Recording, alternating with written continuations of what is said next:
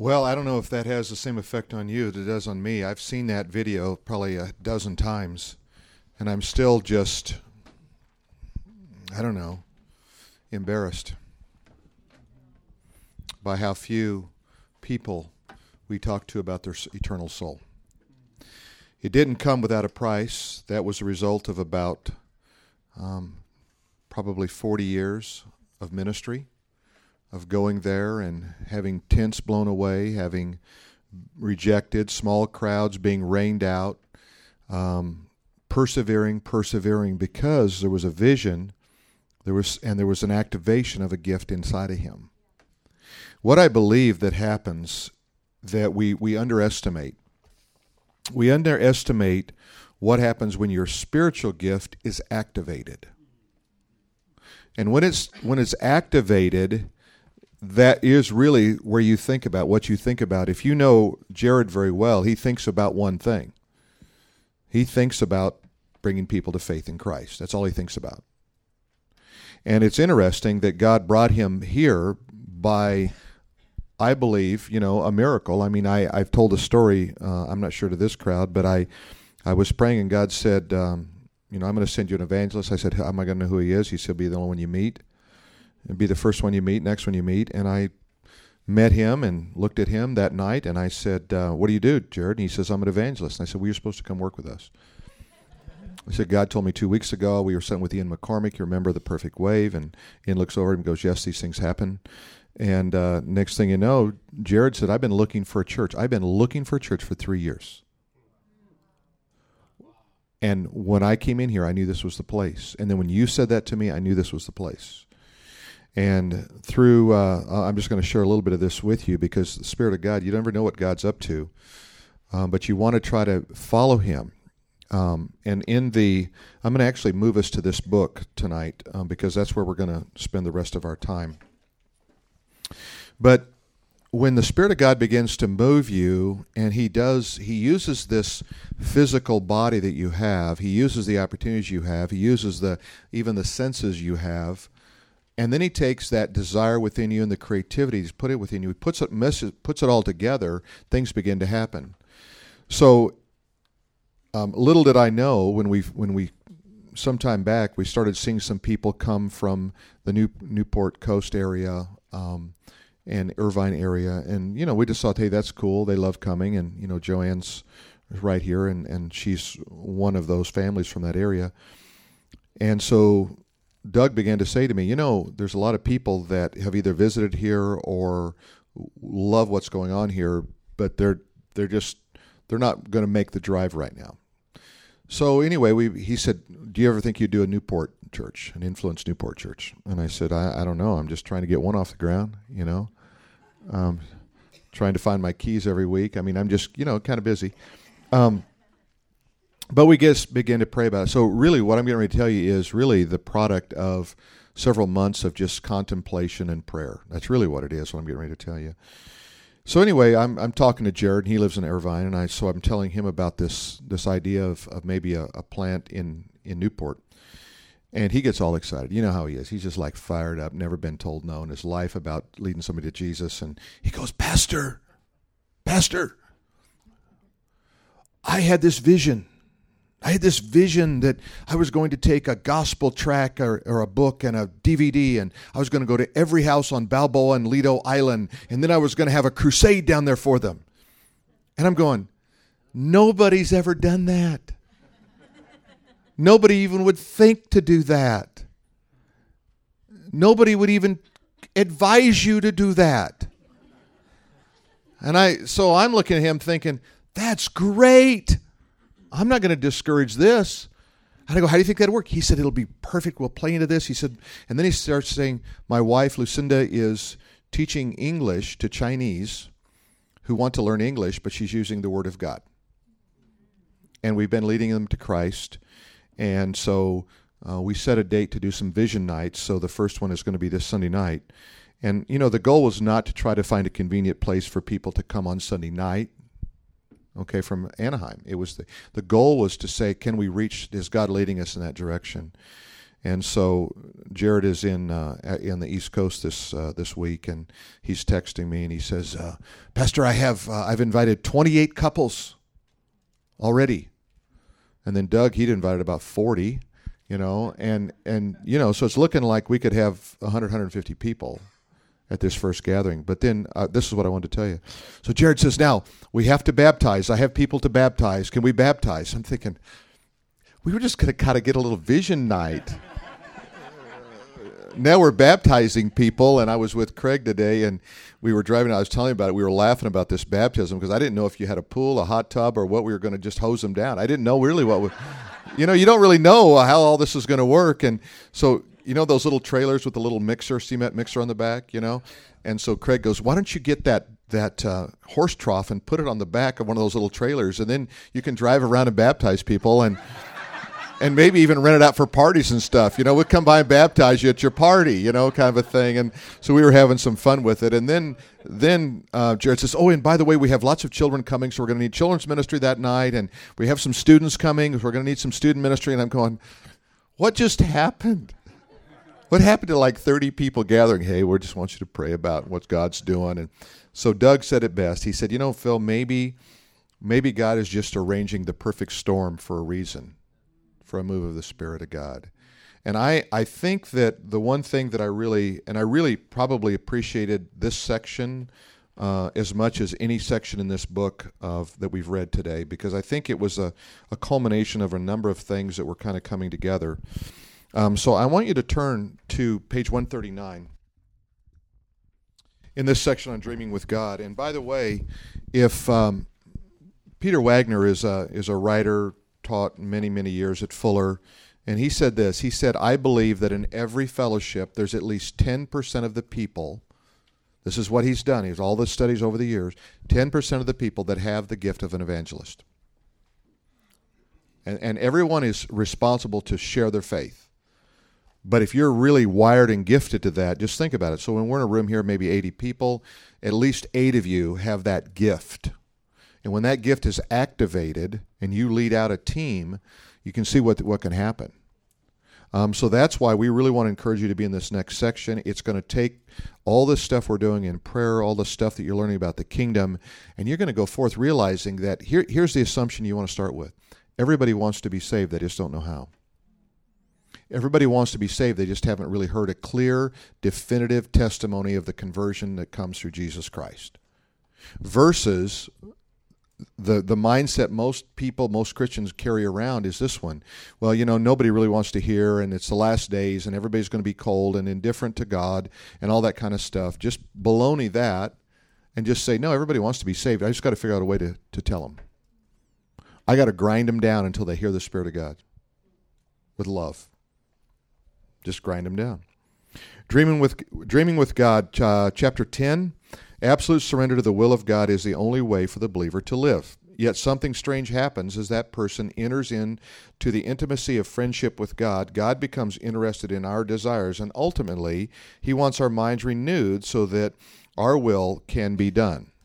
Interesting statement. It almost sounds heretical. It almost sounds heretical until you understand, if you read this chapter, what he's trying to say. So it's all built around this idea of co-laborers.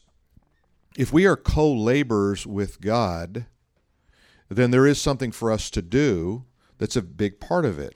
That transition from moving from servants to friends is a transformation, is it not? It's the way God looks at us, the way God deals with us.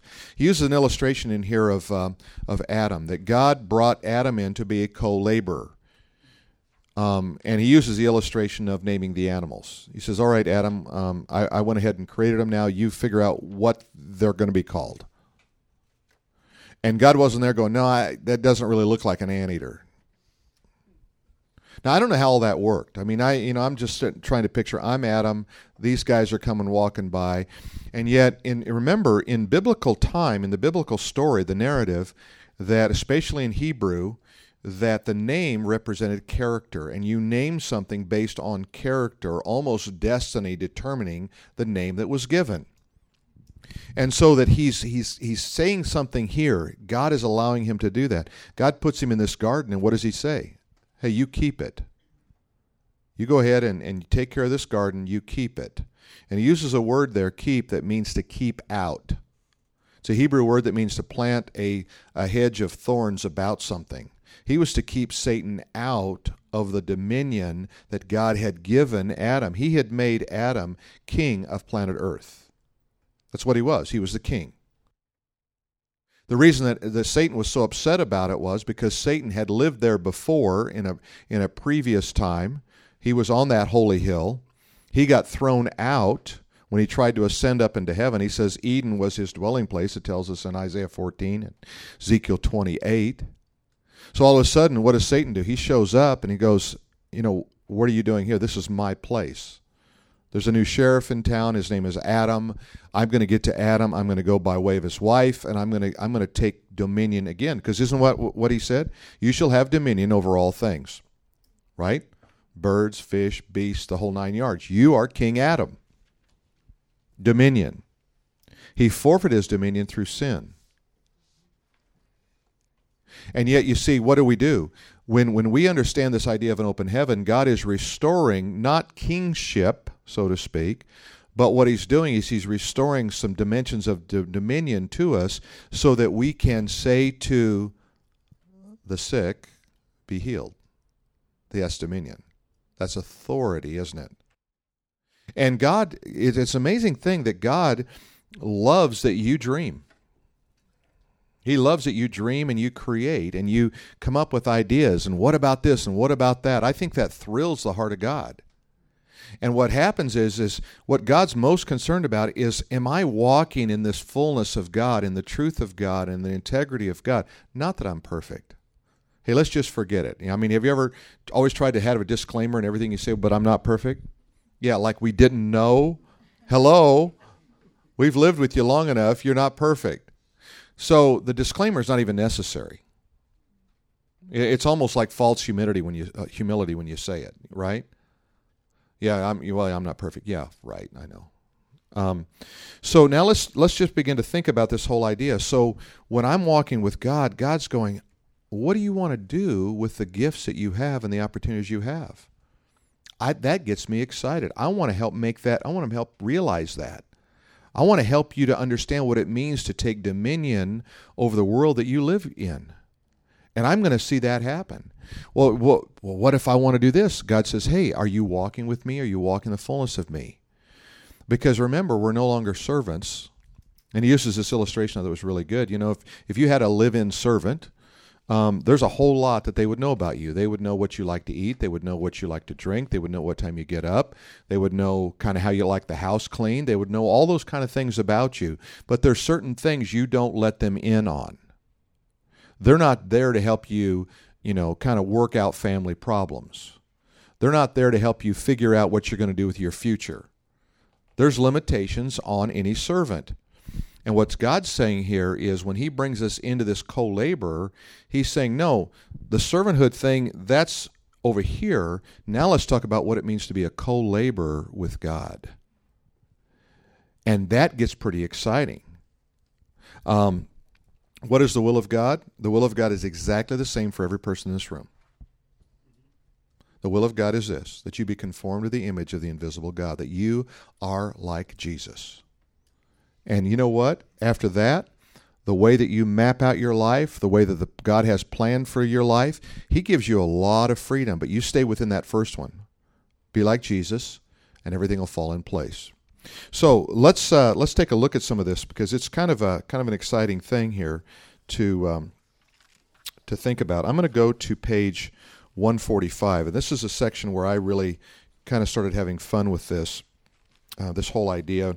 I was reading it, and we were talking about it today, Tammy and I, and it was just it was interesting.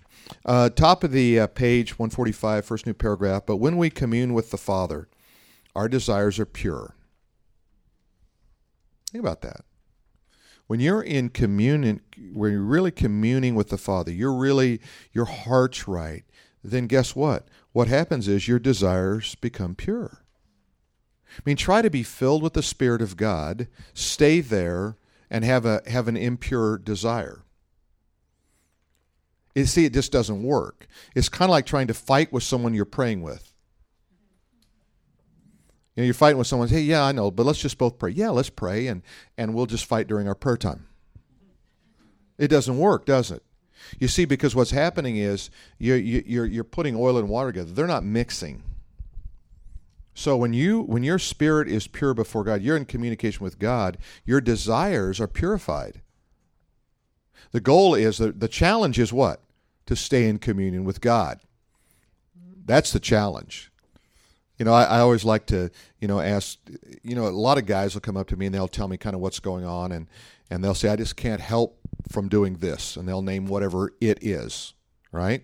Fill in the blank. And I'll say, well, how long do you think you could go without doing that? I mean, could you go a day? I don't know.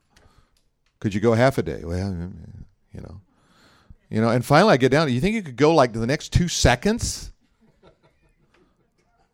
Well, yeah, I could probably do that. Okay, then live your life in 2-second increments until you can get up to 3. Because you see, if you don't start somewhere, you never get anywhere. So you have to start in this idea of setting yourself apart, this idea of sanctification, being holy unto God. You have to start somewhere. Jesus kind of put it like this: take up your cross daily and follow me. He didn't say take up your cross weekly, take it up monthly, take it up yearly. He knew that you would blow it in 24 hours. He did, right? You have to shorten the time frame because our attention span is gone quickly because we're living in a hostile environment. Think about it. We are like enemies of the state.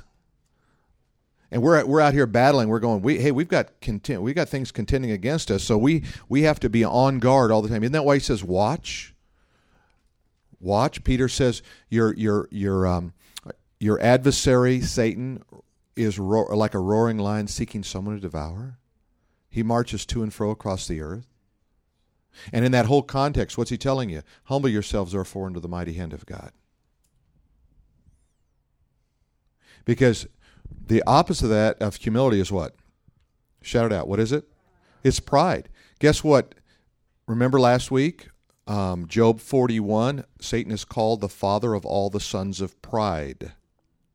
It was pride that caused him to fall. So what do I want to do? If I want to be effective, I've got to walk in humility before him. So let's go to this next paragraph here. What do you desire when you're praying? What do you do? What do you desire in the place of communion with the Lord? Once you come into the kingdom, the straight and narrow road of Jesus talked about becomes broad and big. Isn't that good? So I enter by the narrow gate. By the way, let me just put a plug in for a book because you're going to have a week off. And you probably want to, kick a couple of books out while you're doing it. Keep rehearsed, right? Pilgrim's Progress. Okay, but now let me give you a little bit more advice here. All right, if you want to read it and finish it in a week or in a month, you get this version of it. Are you ready? It's called The Little Pilgrim's Progress. It's written for children.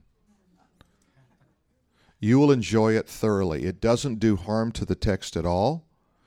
But it is a journey of a guy named Christian who finds his way through the narrow gate, okay, and he's trying to make his way into the celestial kingdom, eternity. And all along the journey, he's met by people who said, don't go, it's too hard. He's got enemies. He's got everybody's named by something like Worldly Pursuit, is the name of a guy, trying to drag him back down.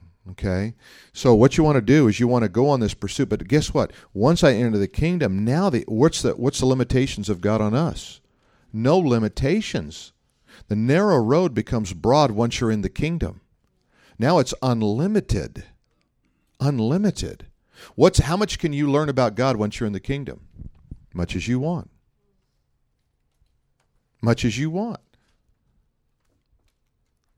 There's no limits. What can you do for God once you're in the kingdom? Much as you want. No limitations. God doesn't say, I just don't want you to expand too much. I don't want you to enjoy this too much. There is room for our desires, our creativity, and our ideas. We don't think or dream independent of God. But because of him, he essentially said, I'm going to give you one huge idea, and I want you to shape every breath of your life, every bit of your ministry, every prayer. The idea is on earth as it is in heaven. Now go, run with it, make it happen.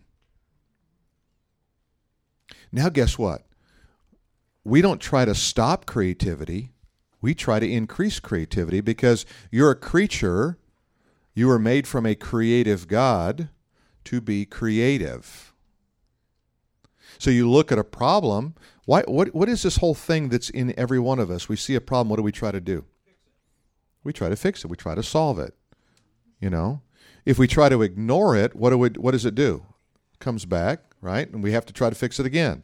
So the idea is, where did that come from? Okay, man sinned. You know, God says, I think I can fix that. Here's my creative best thought. God the Son, you're going to the earth. You're going to take on human flesh. You're going to let them understand that we understand what it's like to be man and have to struggle with humanity. And you're going to die on a cross because there's a penalty for this. Separation from God is sin. And so we're going to bring that bridge back together. We're going to put you back in here. This is my plan. This is God's creative problem solving. It's what it is. Have you ever asked this question? Why did God do it that way? Sure you do. It's the same reason why somebody's out fixing their car, fixing their house, doing something, and you come up and go, why'd you do it that way? You ever said that to somebody? Why'd you do it that way? Well, because this is the way I do it. This is creatively how I saw to do it.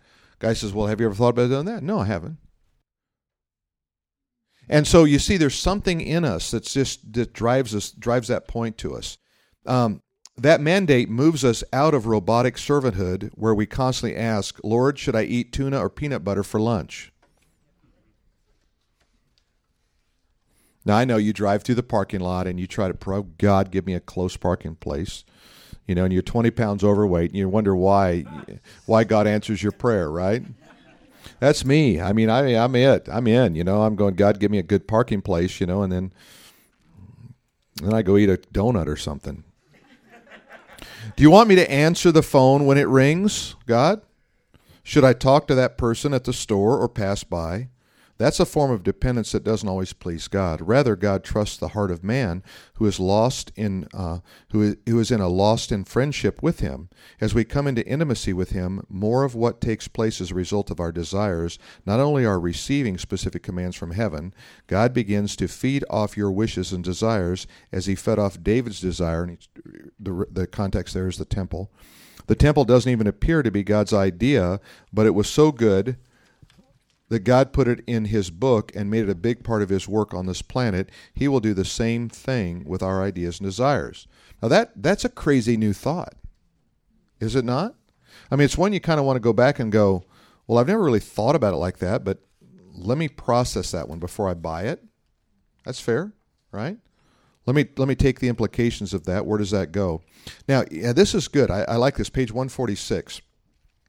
Forgive me for just reading to you. I know some of you've actually done the homework and read it. Some of you've lied and checked off the boxes, and the fleas of 1,000 camels nest in your armpits because of that. All right? Sorry, it's an old Johnny Carson line. I just had to pull it out, right?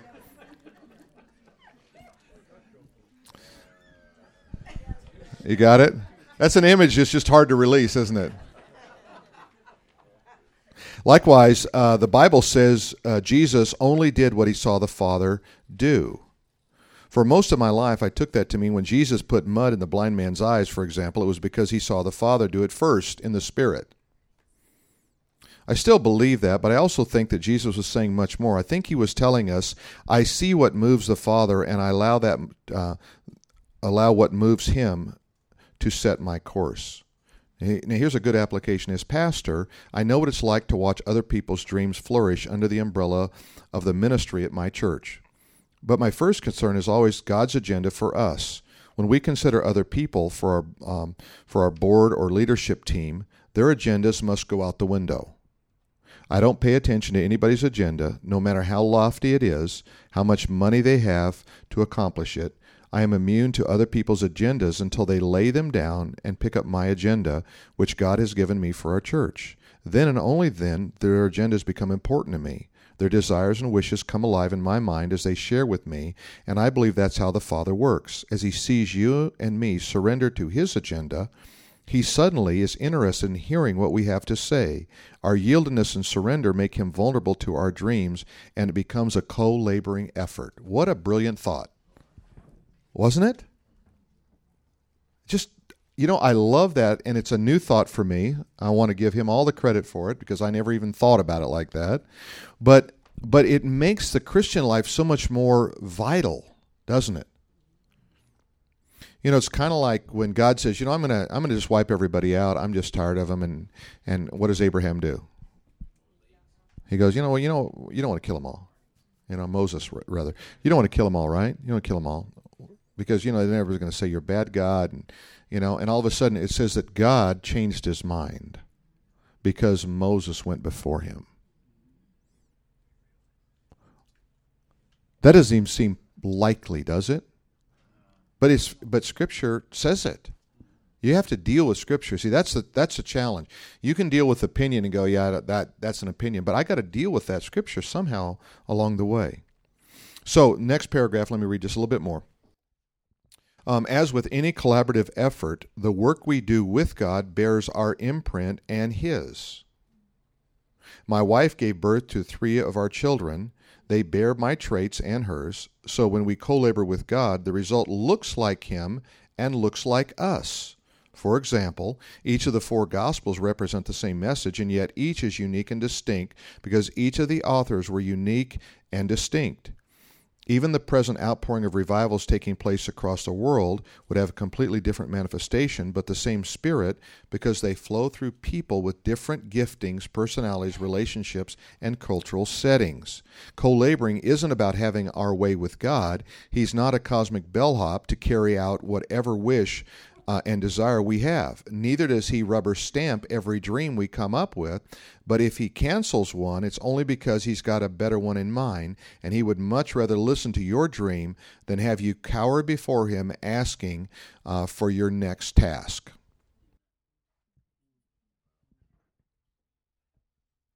So let's just put it like this. You have a dream. You say, I'd love to do that. And God's going, I like it when you dream. I'm a dreamer. God's a dreamer. God sets in eternity before he creates man. He looks out across the velvet blackness of eternity, and he thinks, I've got an idea. I think I could put some planets around here. I could kind of dress up this place, throw a few stars up there, give them all a name. Maybe I'll do some moons, get some orbits going around here, and then I think, what I'm going to do? I'm going to create some people to live on some of these planets. Maybe one, maybe more. I don't know. I'm going to let them, I'm going to give them dominion over everything there. I'm going to let them kind of run the show. Okay, but I'm always going to be there. I'm going to walk in the cool of the garden with them, like it says in Genesis. I'm going to be their friend, and when they need something, I'm there. Okay? And I'm just going to really, I just want them to live by love and by faith. And so what I'm going to do is I'm going to put a couple of trees in there. I'm going to put a bunch of trees, but I'm going to put 2 in particular that's going to be really important for their future. One is going to be the tree of the knowledge of good and evil, and the other is going to be the tree of life. And I'm going to appeal to the best in them, but I'm also going to realize that real love sometimes doesn't always choose the best. But I'm going to have a backup plan because I'm creative. My backup plan is Jesus dying on a cross down the road. And you think about it, okay, and God gets all this started for us for the wonderment of it all. What does God want me to, I'll just use Mike and Kim over there. I got 2 more stores opening. I don't know how many God wants for you guys. It's probably he doesn't care. He may say, 40's fine. Kim, you were shaking your head after 1. Okay, now you got how many? 8 or something? 7. Okay, so, that God thinks that's cool. I only want 7. Okay, fine, that's a good number. 8's the number of completion. You probably should have 1 more. 12's a number, a divine number. You got 12 tribes, 120, 144. So 12 would be a good number. 40, is a number of testing. You don't want that many. 40's too many. You see, and so if you take your hand off something a little bit and say, well, I don't know if God wants one. No, God says go for it. You want to do it? Go for it. You can figure it out. You can come up creatively how to manage all that. Go for it. Cool. Why not? And then, we use this statement around here, miracles follow miracles. Creativity follows creativity. All three of our children are pretty creative. They're pretty driven. They're pretty, interesting. It's interesting is a good word, because I remember we had this book that was, I think it's out of print. It's called Applied Imagination, and it was a book that basically was written in the 50s, but it was written to help bring creativity into your life, especially in the life of your children. So they had one little thing that you did, and exercises. You take an object, you hold it in your hand, and you set it around the dinner table. This is when they assumed you set at the dinner table, right? Not through the drive-through. And you set the dinner table, and what you do is you pass that object around, and everybody had to come up with something that it was. Okay? So, for example, I could take this microphone, and I could say, well, this microphone, is like a hammer. Okay? This microphone is like one of those, what are those things that go up? Periscope? It's a periscope. Okay? It's a jump rope. And you keep going around until everybody's had 10 shots to figure out what this is. It's creativity. And what this writer said was, that's how we develop this creativity in us, by thinking of different things something can be. Got it? Okay. So take something on your table right now. Okay, just pick up an object. I don't care what it is. Phone, pen. Everybody got something? Pick it up. Actually put it in your hand. Okay? Play the game, right? Okay, got it. You got it? Okay, now here's what I want you to do. I want you to turn to somebody who's not your spouse, not your brother or your sister, okay, not your girlfriend, whatever, okay? If it's a person you want to be your girlfriend, it's okay to talk to them. But anyway, but here's what I want you to do. I want you to tell them 5 different things that object could be. And then if you're the second person, you have to come up with 5 different things it could be that they haven't already said.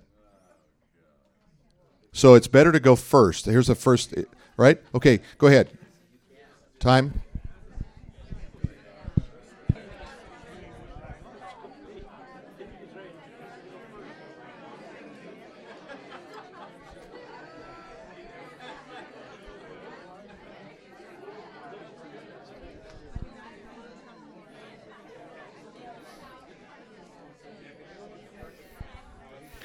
All right, everybody came up with some great ideas.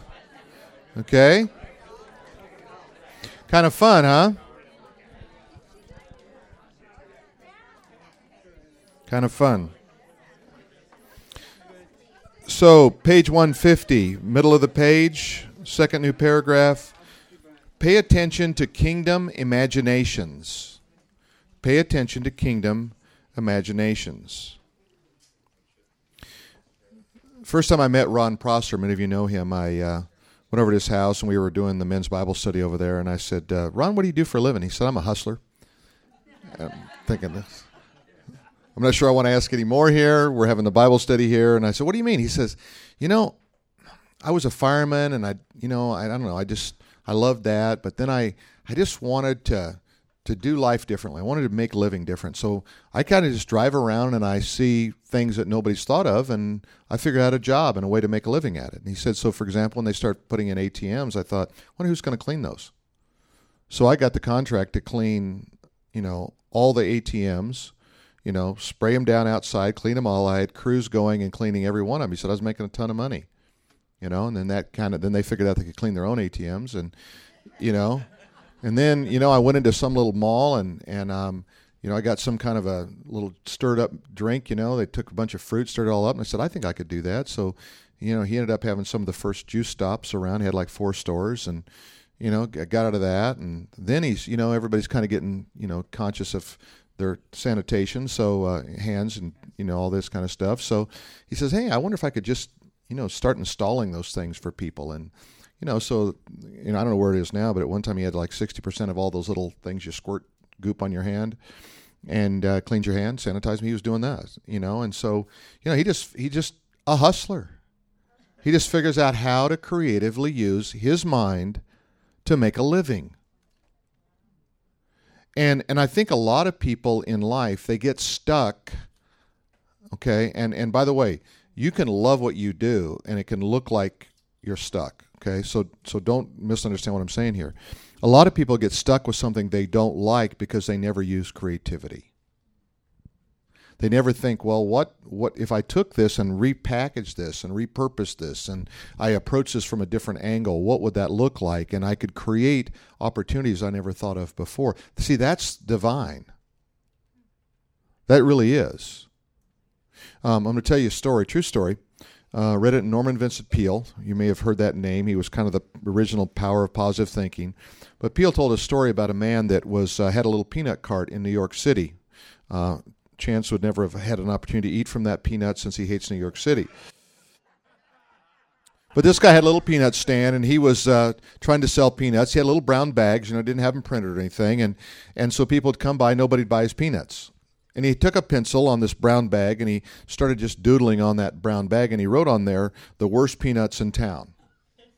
Okay? And then he'd fill the bag up, and because he was bored, nobody was buying peanuts. He'd fill up the bag, and he'd set it there on the end, and then he had a whole row of them, the worst peanuts in town. A guy came by, and he said, "Are those really the worst peanuts in town?" He said, "They must be. They got the name on the bag." He said, "Let me try that." So he tries the peanuts and eats the peanuts. Okay? Somebody else comes along and says, "Worst peanuts in town." Let me try that out. Well, within the space of about 6 months, he had 4 peanut carts, and he had packaged and started a company called The Worst Peanuts in Town. It was an accidental creative moment in his life. Okay? Sometimes those happen, but what is it, in your life, in relationships, in ministry, what is it nobody's doing? We always want to be downstream. We always want to get in the boat and just, row your boat. Okay?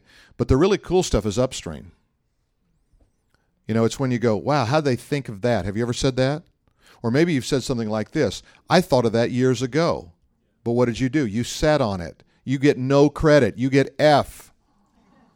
I thought of a suitcase with wheels when I was a kid because I was a fat, lazy little kid.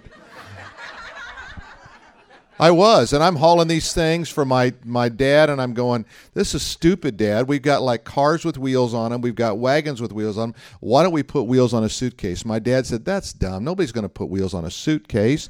And I said, "Yeah." He said, "Well," and I said, "And here's how it would do it." And I didn't have a great idea, but I knew the concept, right? I said, "Why don't they just make a suitcase round? They put a little handle, and you can just pull this thing around with you, right?" I didn't think about, putting 4 wheels on it, 2 wheels on it, or whatever. Okay, I get an F. I get no credit for that. No, I don't. I don't get credit for it because you know what? I didn't carry it out. Sometimes you get satisfied with the idea. You feel gratified with the idea that you didn't follow through with. You get no credit for that. You get credit for the ones you follow through with.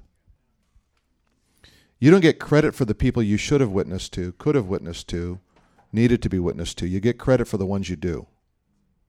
We get content with what we could have done, what we should have done, the car we could have kept, but it's worth $1 million now, but it was only worth 20 when I sold it. And what I want you to do is I want you to say, you've got a creative idea, follow through with it. That's where I'm trying to go with this. God had a creative idea, it's called man. He followed through with it.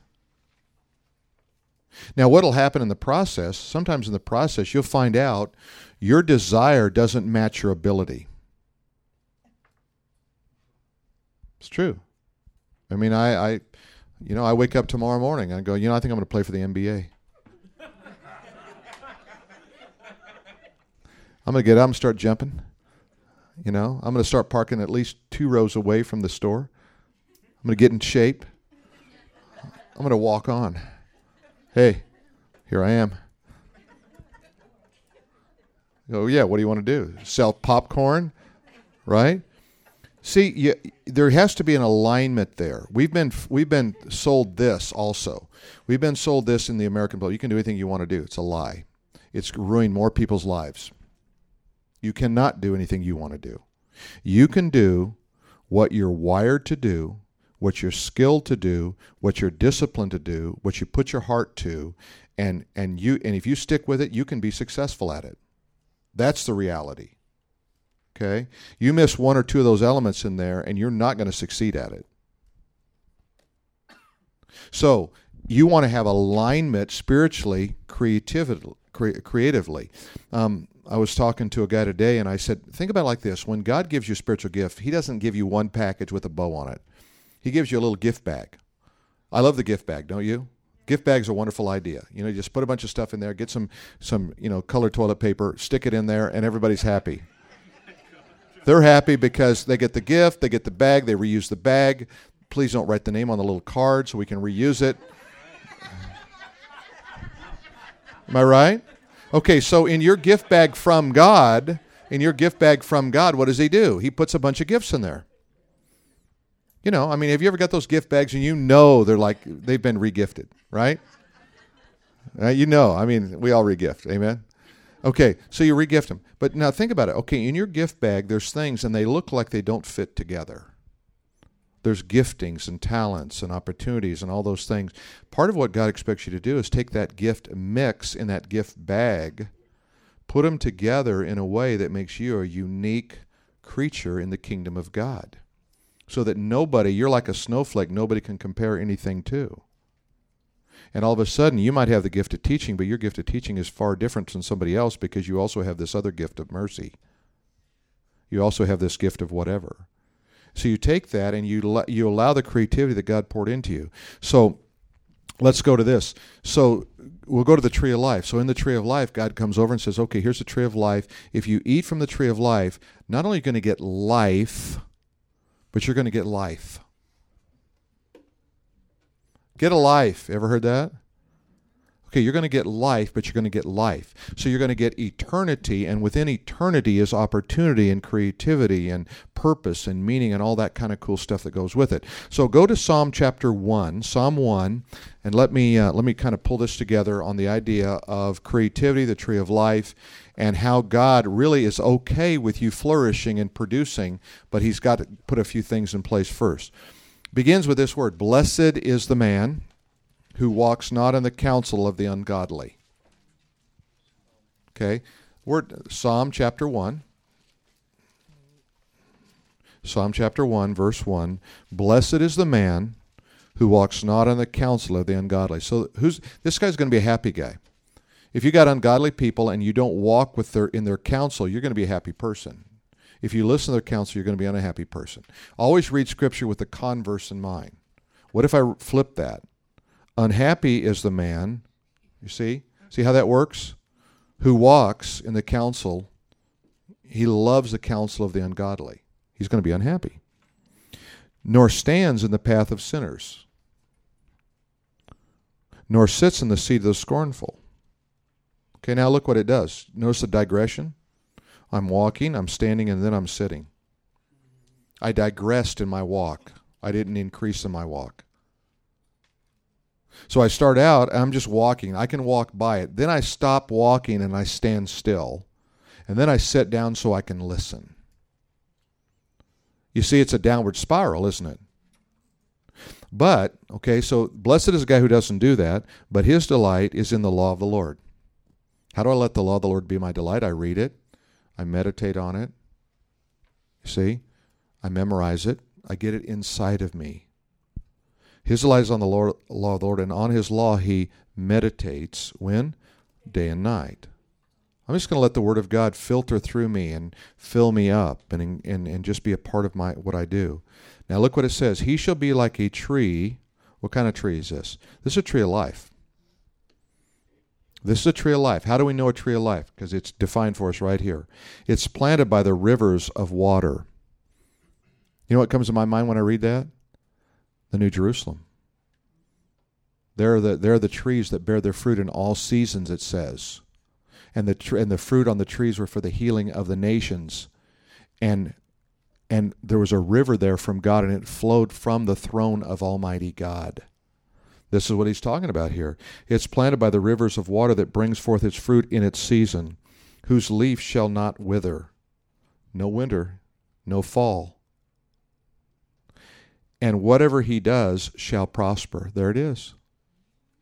See it?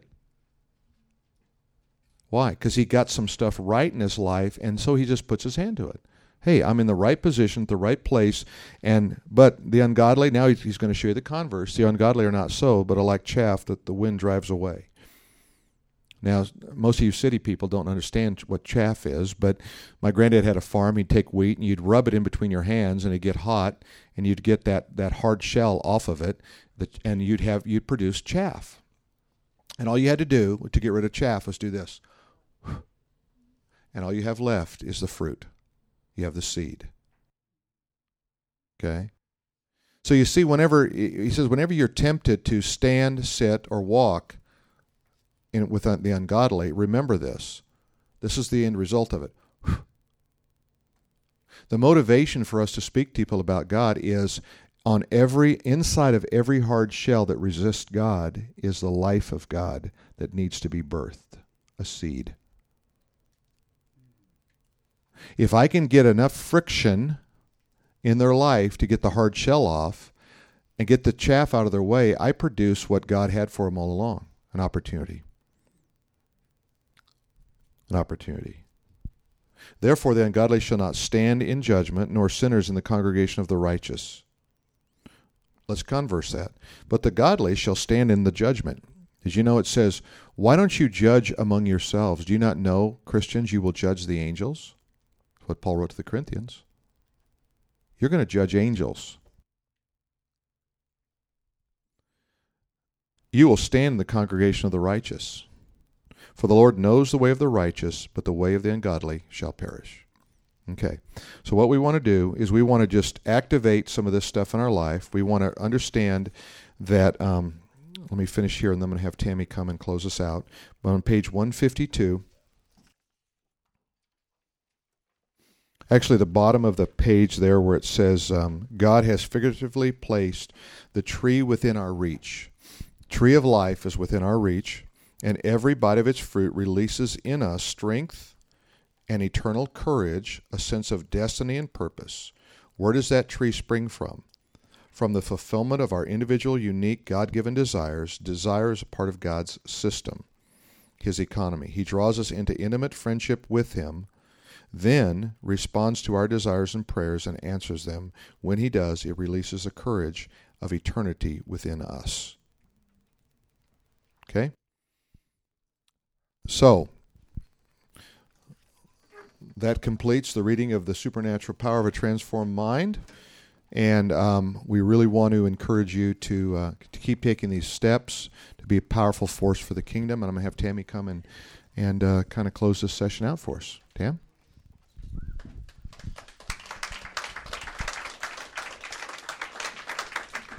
Okay, we're going to end with an exercise. You know, I was thinking as Phil was talking, how many of you get like numerous credit cards in the mail all week? Right? You cut them up, you throw them away. They're not any good until they've been activated. Right? It's just a card. And I think the Spirit of God is in us, and He's there, but He needs to be activated. Wouldn't you agree? And don't you have to do something to activate it? What is it you have to do to activate that card? Use it. You have to call. You have to do something. I want to share something that I really found interesting, and I have to process some of this. You know, a lot of stuff that Bill says in the book, I have to process some of that because it's new thinking for me. You know, some things we were reading this morning, I said, I don't know about that. And that's okay. It's okay to think and process through. That's why we have this mind. And as I was thinking about that, I want to give you a couple thoughts that just really kind of hit me. Write down these verses. You may know them if you don't already. Romans 12:1. Be ye not, what? Conformed to this world, but be transformed, okay? Let's think about that word transform, because I've never seen this before. Be transformed by how? The renewing of your mind. How many times, even when you come in church, wherever you are, you have to activate the Spirit in your mind? You know, there are some Sundays that Phil comes home, or I come home, and I'll just go, I just didn't feel the Spirit for me today. And he'll go, are you kidding me? Man, people are on fire today. And I have to think, okay, is it sin in my life? Was I sick? Was I tired? What was it? And that anybody experience that but me? I mean, once in a while in your life, you go, God, I just wasn't there because I have to activate. So sometimes you might see me on the front row, and I really am getting in. Fortunately, I come to the prayer team on Sunday mornings, and that helps get me in that frame of mind. But I have to activate. I invite the Holy Spirit to come in. I ask him to shine on my life, in my mind, my heart, my soul. Where am I? What am I thinking? I want to have an experience with you, God. That needs to be done before you come on Sunday mornings. So when you are here, it's been activated. You can hear the Word of God. You can participate in that. So here was something that really kind of hit me, and I'd never thought about it. It says, well, Paul says we must be transformed by the renewing of our mind. The mind is the key to the Christian life. The mind is the key to the Christian life. The gospel calls for us to be renewed in our mind. The Greek word translated for repentance is the word metanoia. Now write this down. Repentance, the Greek word is metanoia. It means to see things different. I always think of repentance as something bad. So I'm going one way. We always know I'm walking this way in sin. I'm thinking a certain way. I'm behaving. I have to turn around and repent. Do you know it doesn't necessarily mean sin? I might need to just repent from the way I'm thinking. You may need to repent from the way you're thinking that you can't do something. God doesn't have something for you. God wouldn't use me. I'm not a preacher. Do you know you need to repent from that? And I don't mean it's sin. I mean it's a metanoia. You're thinking one way, you need to turn around and think a different way. So I know in this room right now, a few of you are thinking, I can't do that. That's not my gift mix. It's not in my gift bag. I said this to Woman of Influence last night. Many of you who say, I can't do that, I can't say that, that's not my gift, you'll be the very one that God's going to pull out and do a mighty work in you because you have a metanoia. You have a new way of thinking. God's just rocking my world with this. I started working on the new conference in January, and God just showed me new, Tammy, is a different way than you thought it was going to look. So what I want us to do right now, I want us to think about what is the new way God wants you to look. What is the metanoia? How do you need to, and again, get repentance out of your mind that you need to repent of a sin. You need to turn around and think a new thought. So if you could do something radical, crazy for Jesus, what would it be? You would say, gosh, I wish I could stand up and speak like that. I wish I could go into an inner circle and pray. What is the one thing that you would need to repent of your way of thinking? Okay, I want you to think about that right now. So I want you to close your mind, not close your mind, close your eyes, open your mind. Some of you might need to close your mind, okay? Okay, let me just pray, and I'm going to give you a couple assignments here. Father, we come to you, and this has really radically just changed me. I'm loving this class because you're just expanding my thinking. You're expanding my mind, you're expanding my thought, you're expanding my experiences, and you're really taking me really out on the water, Father. And right now I want to metanoia. I want to think things differently. I want to see things differently. And I want to pray right now before this exercise, every single person in this room, I want to ask, in the name of Jesus, we come to you. I want to ask that you would just download in every person's mind right now the thing you have for them. The thing that you see them doing in their spirit man. Not in their flesh, maybe not even in their natural ability yet, but in their spirit man. Because, Father, as we've just heard from Pastor Phil, you want us to dream bigger dreams. You want to do more with our life. God, I was also so convicted by watching this video, Father, that there's so much you want to do with your children. And it just simply comes by release. Simply by releasing. So right now in this room, Father, are your children who are waiting to hear from your Spirit. Father, we've spent 6 weeks talking about a transformed mind. And I just get this little image. A lot of us, our kids have transformers, right? And they're one little image, and they get them at McDonald's, and they sit in the back seat, and then they go, Gammy, Gammy, look what I made. It's new, it's different, it's something else. God, would you just allow us to be transformed into something else? An image that you see. God, I want to be a better leader. I want to be a woman of God and character. I want women to look at me and say, Father, she's a woman of God. I want to be so transformed by renewing my mind, my metanoia. Father, I want to see how you see me. I want to see things different. And I pray right now, God, in a moment as we share, that you would just right now be birthing right now, God, in our hearts and our minds, how you see us. If we stood right now before you, what would you whisper in our ear? This is what I had for you, had you asked me. Some it's to be an evangelist, some it is to speak, some it is to teach, some it is to pray. There are people in this room right now that need to release. They need to repent from the way they saw themselves and see themselves as you see them. Thank you for the visions that you're giving us right now, God. Thank you for the dreams that you're birthing in our heart. You tell us no good thing will you withhold to them that walk uprightly. There is no vision too big for our God. We thank you for the visions that you're giving us right now. What I want you to do right now, again, I want you to turn somebody you didn't share your little last activity with. Okay, turn to somebody else, turn around, get up, move. And I want you to share what it is. Now, don't leave because we're going to do one more thing. I want you to share what it is that you really believe God could do if you believed him enough. If you believed him for that thing, what would that thing be? Turn around. What is that metanoia, that change of mind that you had that you can see God do in you? I'll give you 30 seconds for each of you to share. I want to hear it. The vision. Missions. Okay, 15 seconds.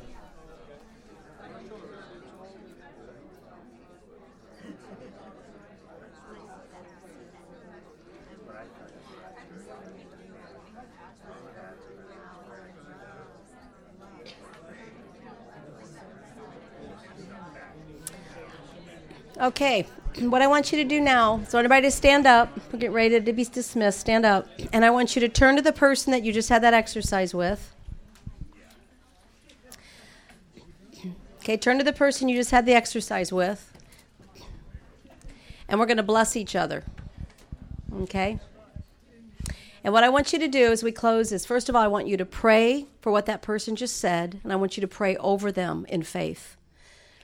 God, Teresa just saw herself as speaking in front of women, and I'm just going to pray an anointing over her. I'm going to pray an empowerment over her. I'm going to agree with my sister in the spirit for this new way of thinking. I'm going to hold her accountable by faith to this. And I want you to pray that over them and then bless them in the name of Jehovah, okay? So whoever it is you have, I want you to pray over them what they just said. I want you to see it with them, pray that over them, and then bless them.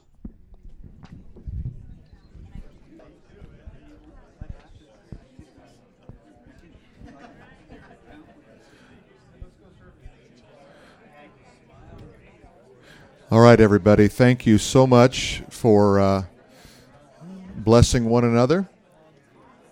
Be blessed.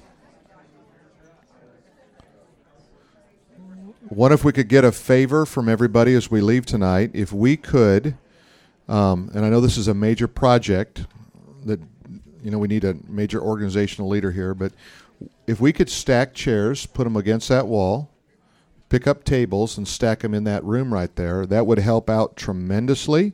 So if we could get a little bit of help, and I know that everybody's going to try to do this at the same time, but let's do the best we can, kind of the old El Rancho style of disorganization, all right? Hey, God bless you guys. Have a great week.